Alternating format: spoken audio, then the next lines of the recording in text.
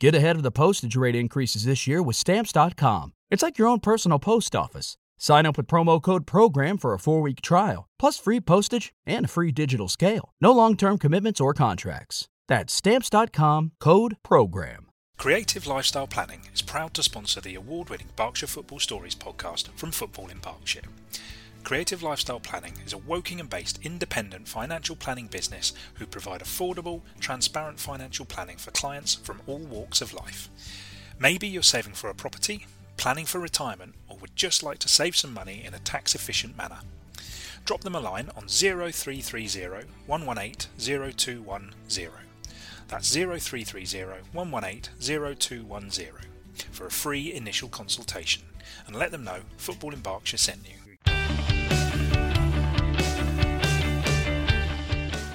Hello, Tom Canning here to introduce Football in Berkshire's first interview podcast for quite some time. Every week, the award-winning Berkshire Football Stories podcast will bring you 2 great podcasts.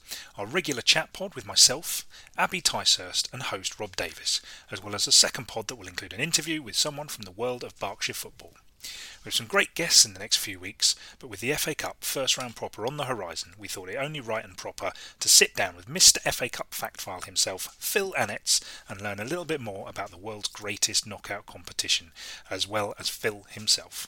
If you like what you hear, make sure you hit subscribe to get the latest episodes every week, and do look us up on Twitter at FI Berkshire and on Facebook by searching Football in Berkshire. That's enough from me. Here's our interview with Phil.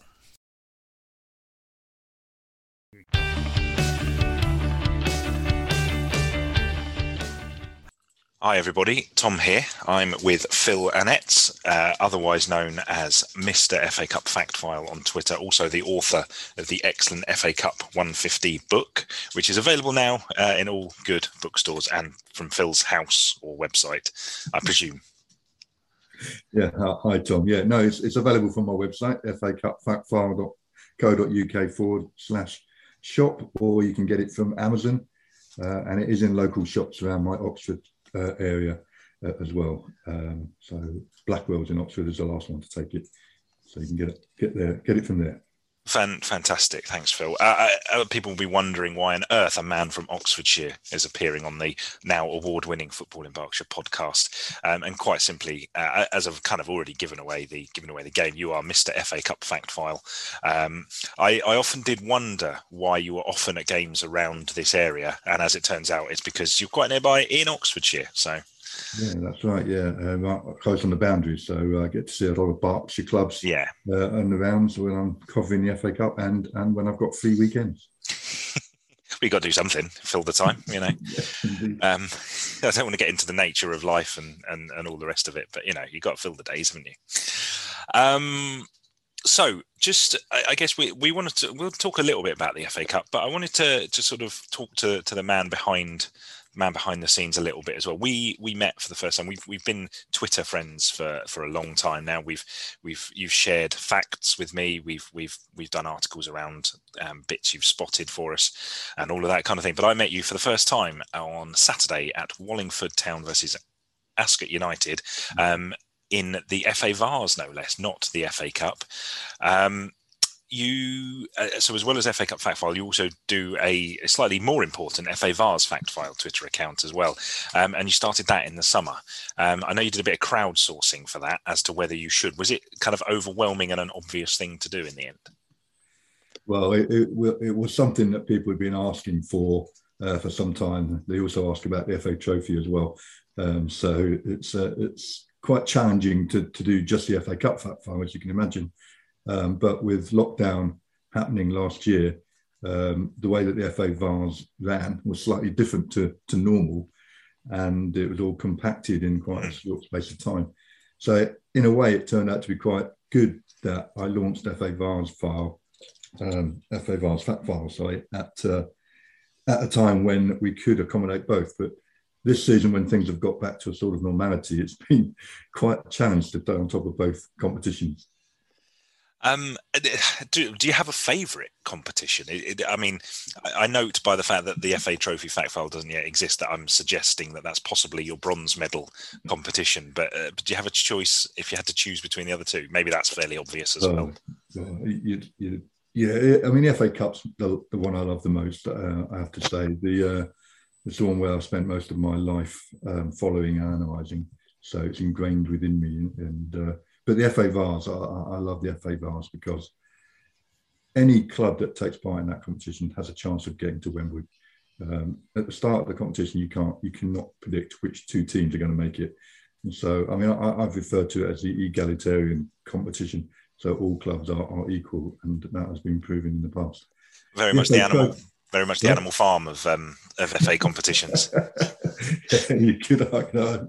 I just hope no horse gets taken to slaughter. Yes. As a consequence of it.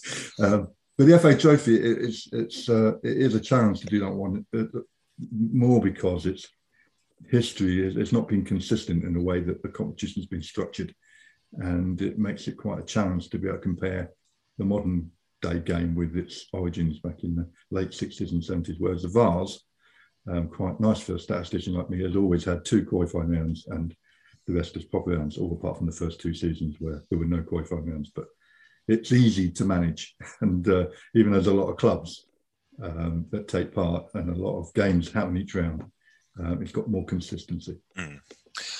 Phil, let's take it right back to your kind of origins in football, especially locally. What I remember when we were talking at Wallingford at the weekend, you said you had a previous affiliation with the club, but where did you start? Where did your interest in non-league football start? In truth, it did start when I moved to the Oxfordshire area at the end of the 1990s. I'd previously been following Leeds United, the team I support, and I obviously took up most of my weekends when I was watching football. But that became very difficult to do with a very young family and starting a new job and living in Oxfordshire. So I decided I'd start looking around the local games, which I started to do, go to local clubs in the Oxfordshire and Berkshire and surrounding areas.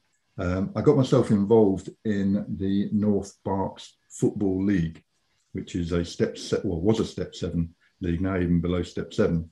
It's basically clubs around, well, they're neither in the North nor Berkshire, they're more Oxfordshire and Wiltshire. And it's a very old league, and it's a league where Wallingford were playing in at the time. They'd actually gone down to quite a low level after the highs of the early part of the 21st century.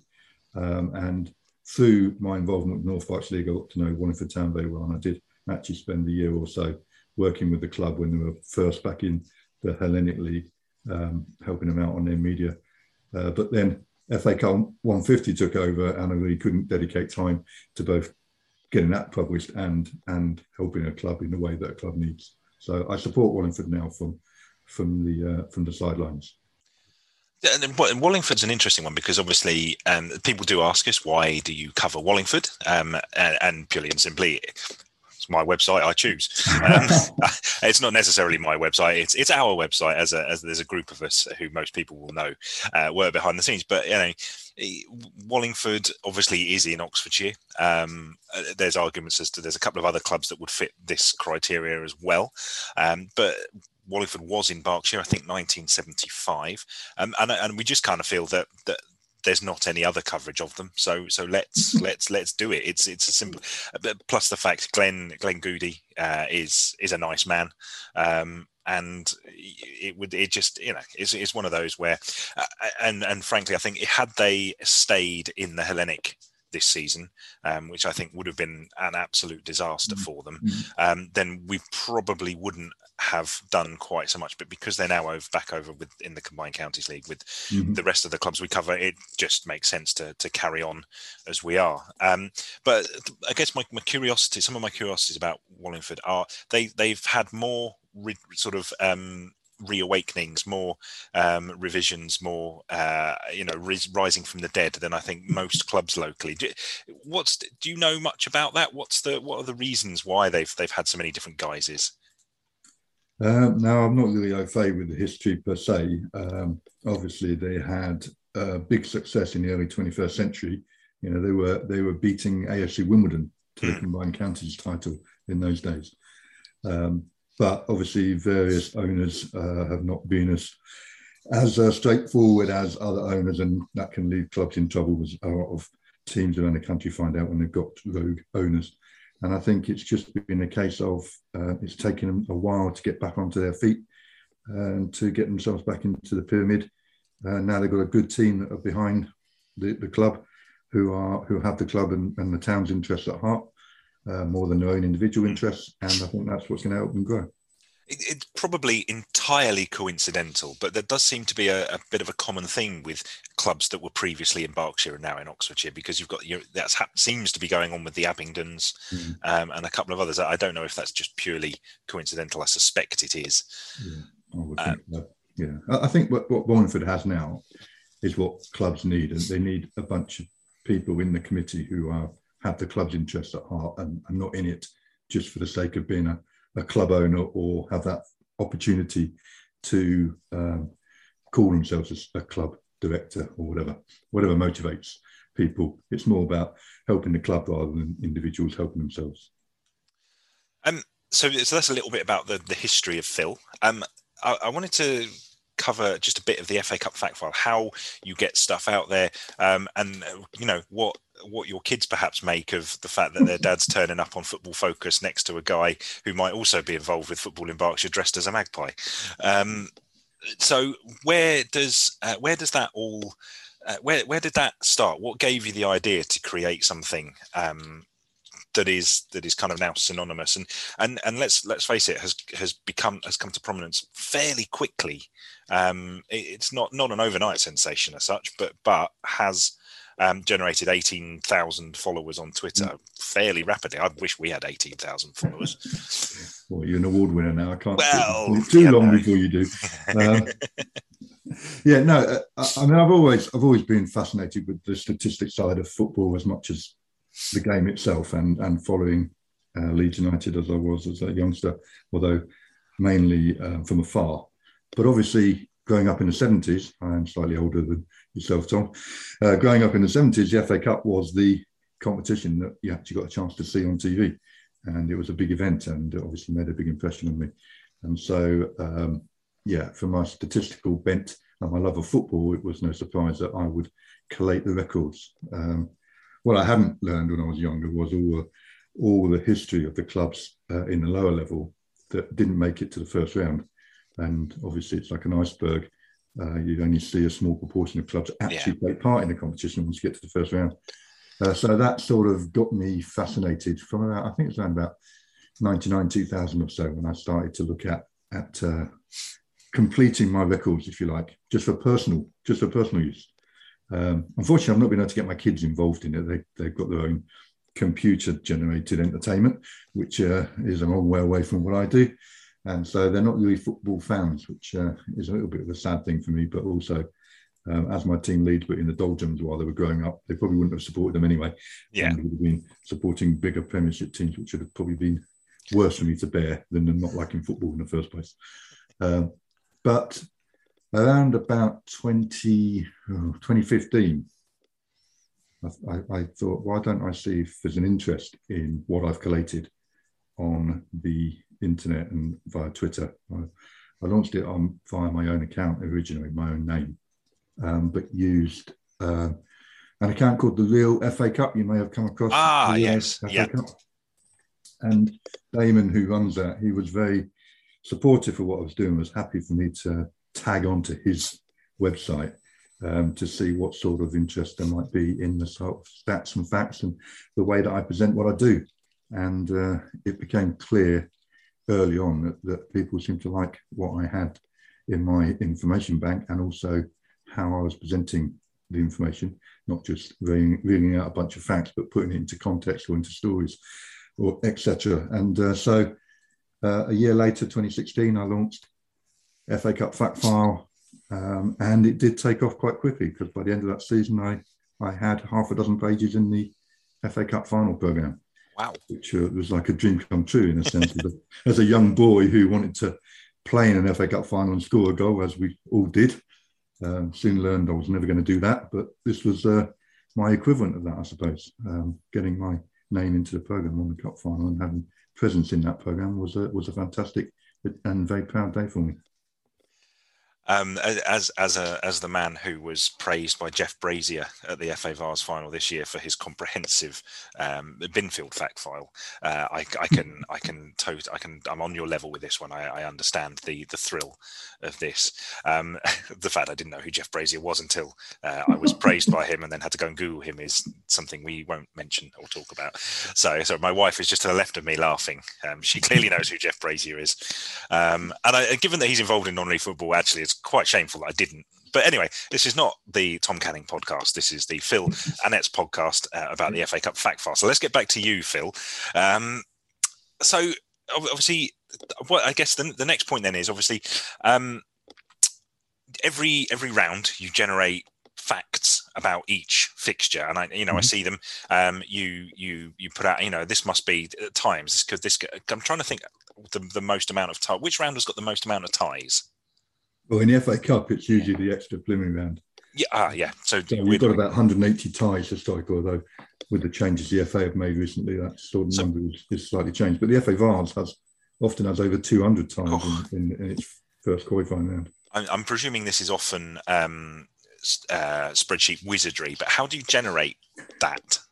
I was just gonna try and just quickly find one on your Twitter page with just some of the general facts that you do put out, and I'm going to fail miserably to do that because my lack of preparation on such things is legendary.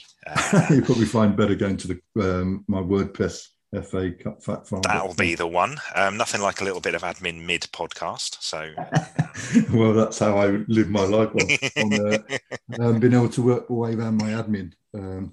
It's when people ask me a question, is that the first time that's ever happened or whatever, they might ask. And I don't really know the answer necessarily, but I know where the answer is. Yeah. And I know how to get there quickly. And I don't have a sophisticated database as might be run by other data houses that provide soccer facts, Premier League onwards typically. But I just know where everything is on my databases and I can find it quickly. And I've got an aptitude for being able to tell the story about it as well. So we've got I've managed to pull one up after filling, and thanks for helping me with that, Phil. So this is the 41 FA Cup third qualifying round ties. Tie number 1, Radcliffe v Morpeth Town. Information on their league status, the step, the best cup run, the FA Cup form, and the notes. And in the notes, I think this is possibly the most interesting thing is the no previous FA Cup meetings. Yeah. How do you know that? How do I know that? That's through years and years of collating the data and being disciplined as well to make sure that I can check, double check and triple check club histories to make sure that I don't just take things at face value, and I do look to see whatever evidence there is. I'm not being very good at recording where I've sourced all the data that I've got, but I do, because I was only doing it really for my own purposes when I originally set it up. And to go back and look at all that again would take forever and a day. So I've just have to know that my own process is strong enough to know that I'm comfortable with what I've said. So I have a database with every single club that's ever taken part, 3,500 or so of them, over across 74,000 games or whatever has happened in the FA Cup to date. And I'm able to manipulate that data in a way that makes it easy for me to see who's played who in the past. And significantly this week, I put out a stat. Massive fan of this stat. My boss is a fan of one of these clubs. I'm a huge fan of this stat. Go on, I'll let you introduce it. So across 150 years of the FA Cup and throughout 73,000 plus games, there's never been a meeting between two clubs that both begin with the letter Y. And that is going to happen in the first round this season as Yate Town host Yeovil Town. And so for me, that's a fantastic type of stat that I love. That's the sort of thing I like to dig out. And it has actually seemingly caught the imagination of a lot of people as well, which is great. It's the kind of stat that would pay the bills were you doing this professionally. That's what. Well, I am trying to do this professionally, but unfortunately, that not only doesn't only doesn't really pay the bills in that respect. But what is good is it gives me a good reputation of being a place to go for good quality and stats that have efficacy, which is, I think, the most important thing. Quite often, people who provide stats don't really care if it's accurate as long as they get popularity on the back of it. But I'm very, very much want to make sure my stats are as correct as can be. And I don't mind being corrected. If I'm wrong, then I'll have people to tell me, because I want my information to be right. And you can be right 999 times out of 1,000. You make one mistake and suddenly you don't know what you're doing. Yeah, in the eyes of those that are looking. A reputation is easily broken. There's an interesting one on here. I'm just looking at. It's Runcorn Linz v Gateshead, and the stat for Gateshead is lost twice to original Runcorn FC in the Cup. How do you decide? Because obviously, and I suspect this is more of a problem in the Vars, with teams coming and going here for a season and gone, and then something. I mean, as we spoke about Wallingford, a very similar situation. How do you make a sort of decision? Are they on whether a club is the same club or a different club, or do you just look historically at that? Well, it's a very difficult one, and two people have two different views of what's connections between old and new clubs. So I don't profess ever to be an expert on any particular club, and I'm definitely not consistent in the way that I might regard club histories. But what I do is I look at the evidence that's out there on the internet and through other sources that I can get hold of, and I make a judgment about what I think is right. And then I use that judgment and I stick to it and reference it when I make any statistical analysis. But at the same time, if someone shows me evidence that what I have as an understanding is not correct, then I will happily change my data to reflect that. And I have done that quite a few times. When I've seen it. But what often happens is people are passionate about the club, and they have an association with the original club in their heart, and they don't like to think that it hasn't been one continuous club. And even in the official analysis, there isn't consistency. Chesterfield is a classic example.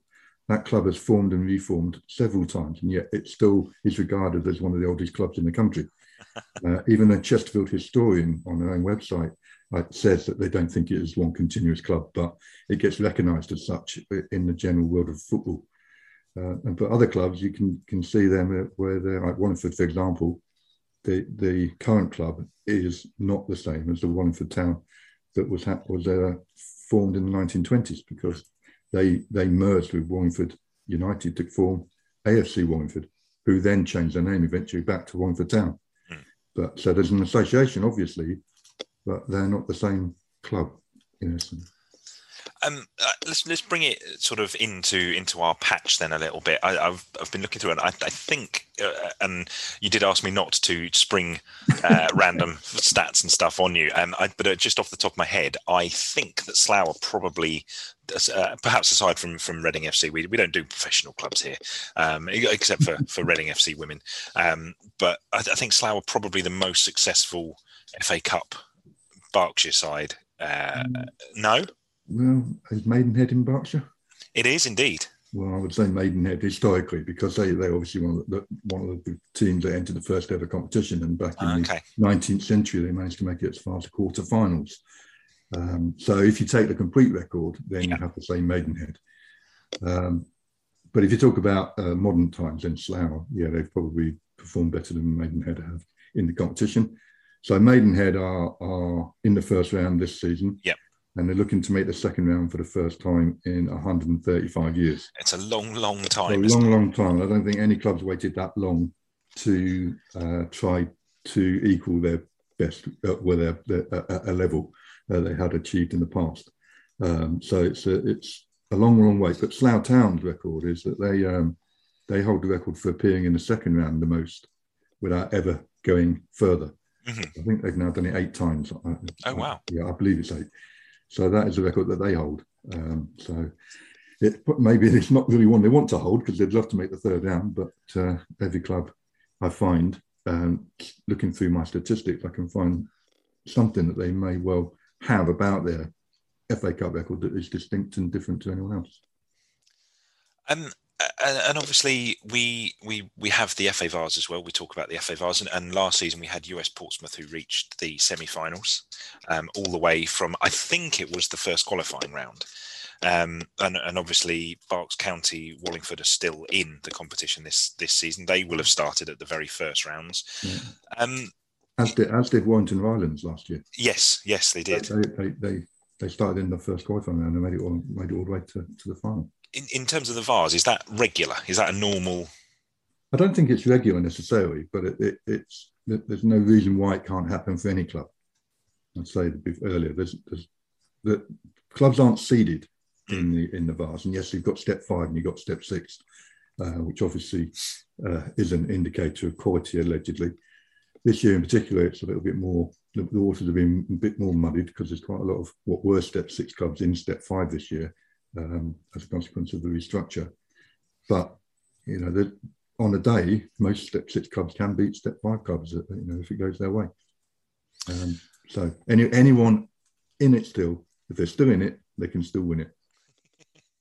And so with the FA Cup, obviously, we all get fascinated by giant killers and this kind of thing, giant killings. What would you class? What's your sort of definition of a giant killing? Because it does annoy me when I see people saying that a club one division below another club the club the division below beat the club above them.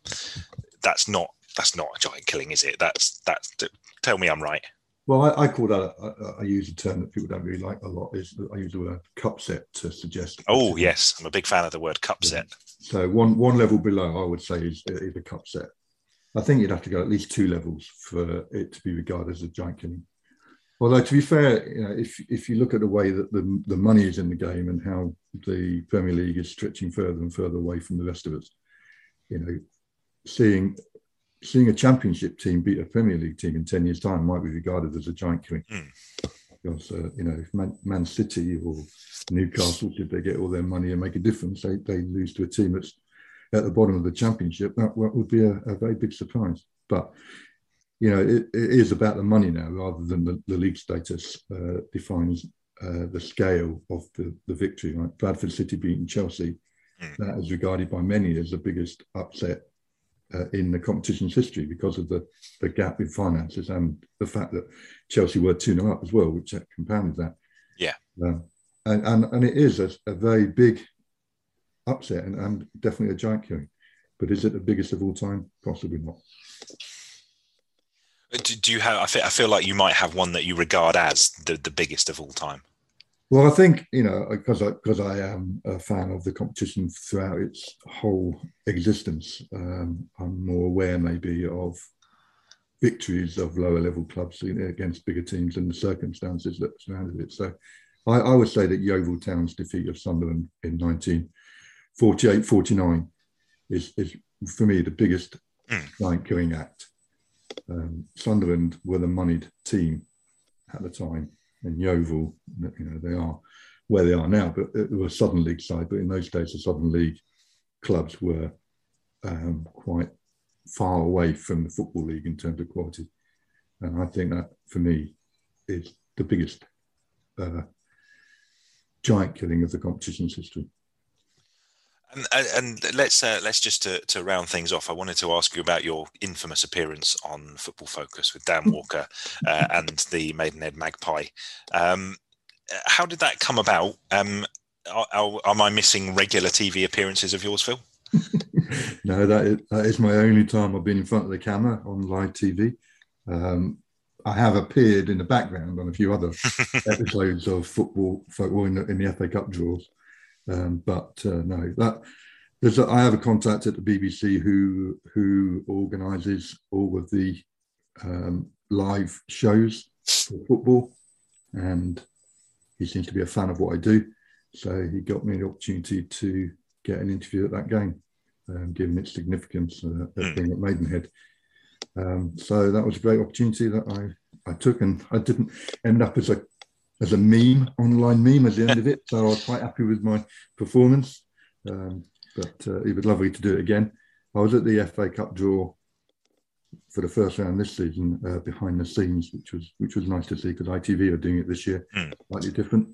in the way it's done, but it was still nice to see how it all works in terms of making the draw. And it's not that much different from what you see on the screen, if I'm being honest, but it's just nice to see it live. Then just to finish off, the book, FA Cup 150. How long did that take you to pull together? I know you alluded to it earlier in our conversation. Yeah. I think about 5 years ago, I identified that this season would be the 150th anniversary of the FA Cup, and I wanted to produce something to commemorate that.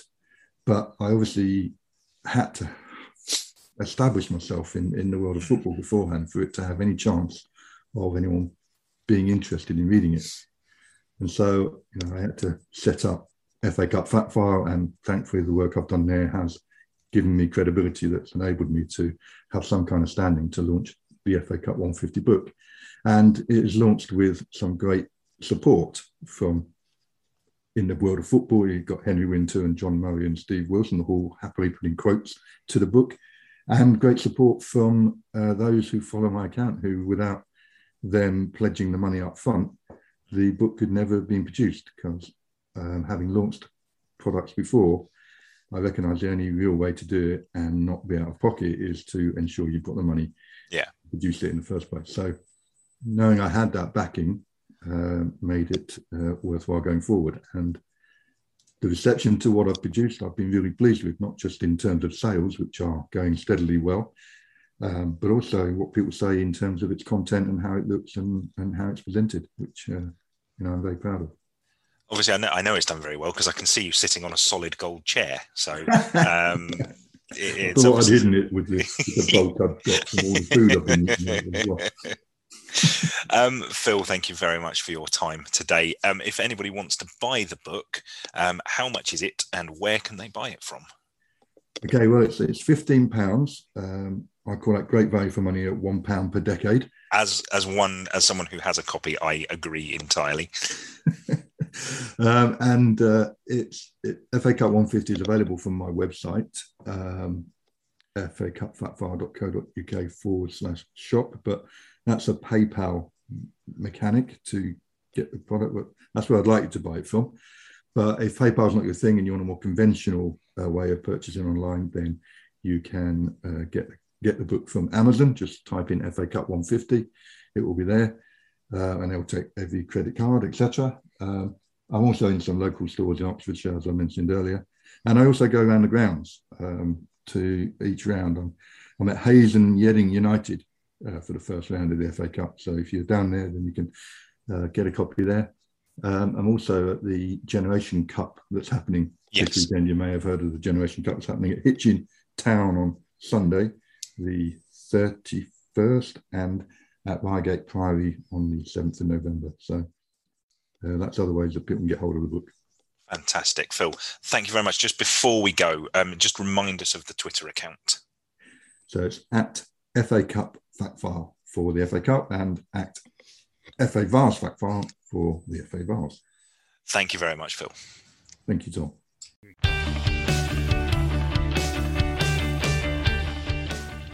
I hope you enjoyed the interview there with Phil, Mr. FA Cup Factfile himself. Don't forget, there is plenty more to come from the Berkshire Football Stories podcast. We have 2 podcasts a week, our chat podcast and an interview podcast. So make sure you hit subscribe, and don't forget to find us on Twitter at FI Berkshire and search Football in Berkshire on Facebook to join our page. Do not miss a moment.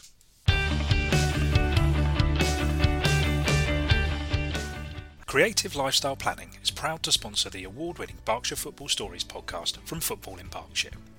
Creative Lifestyle Planning is a Wokingham-based independent financial planning business who provide affordable, transparent financial planning for clients from all walks of life. Maybe you're saving for a property, planning for retirement, or would just like to save some money in a tax-efficient manner. Drop them a line on 0330 118 0210. That's 0330 118 0210 for a free initial consultation, and let them know Football in Berkshire sent you.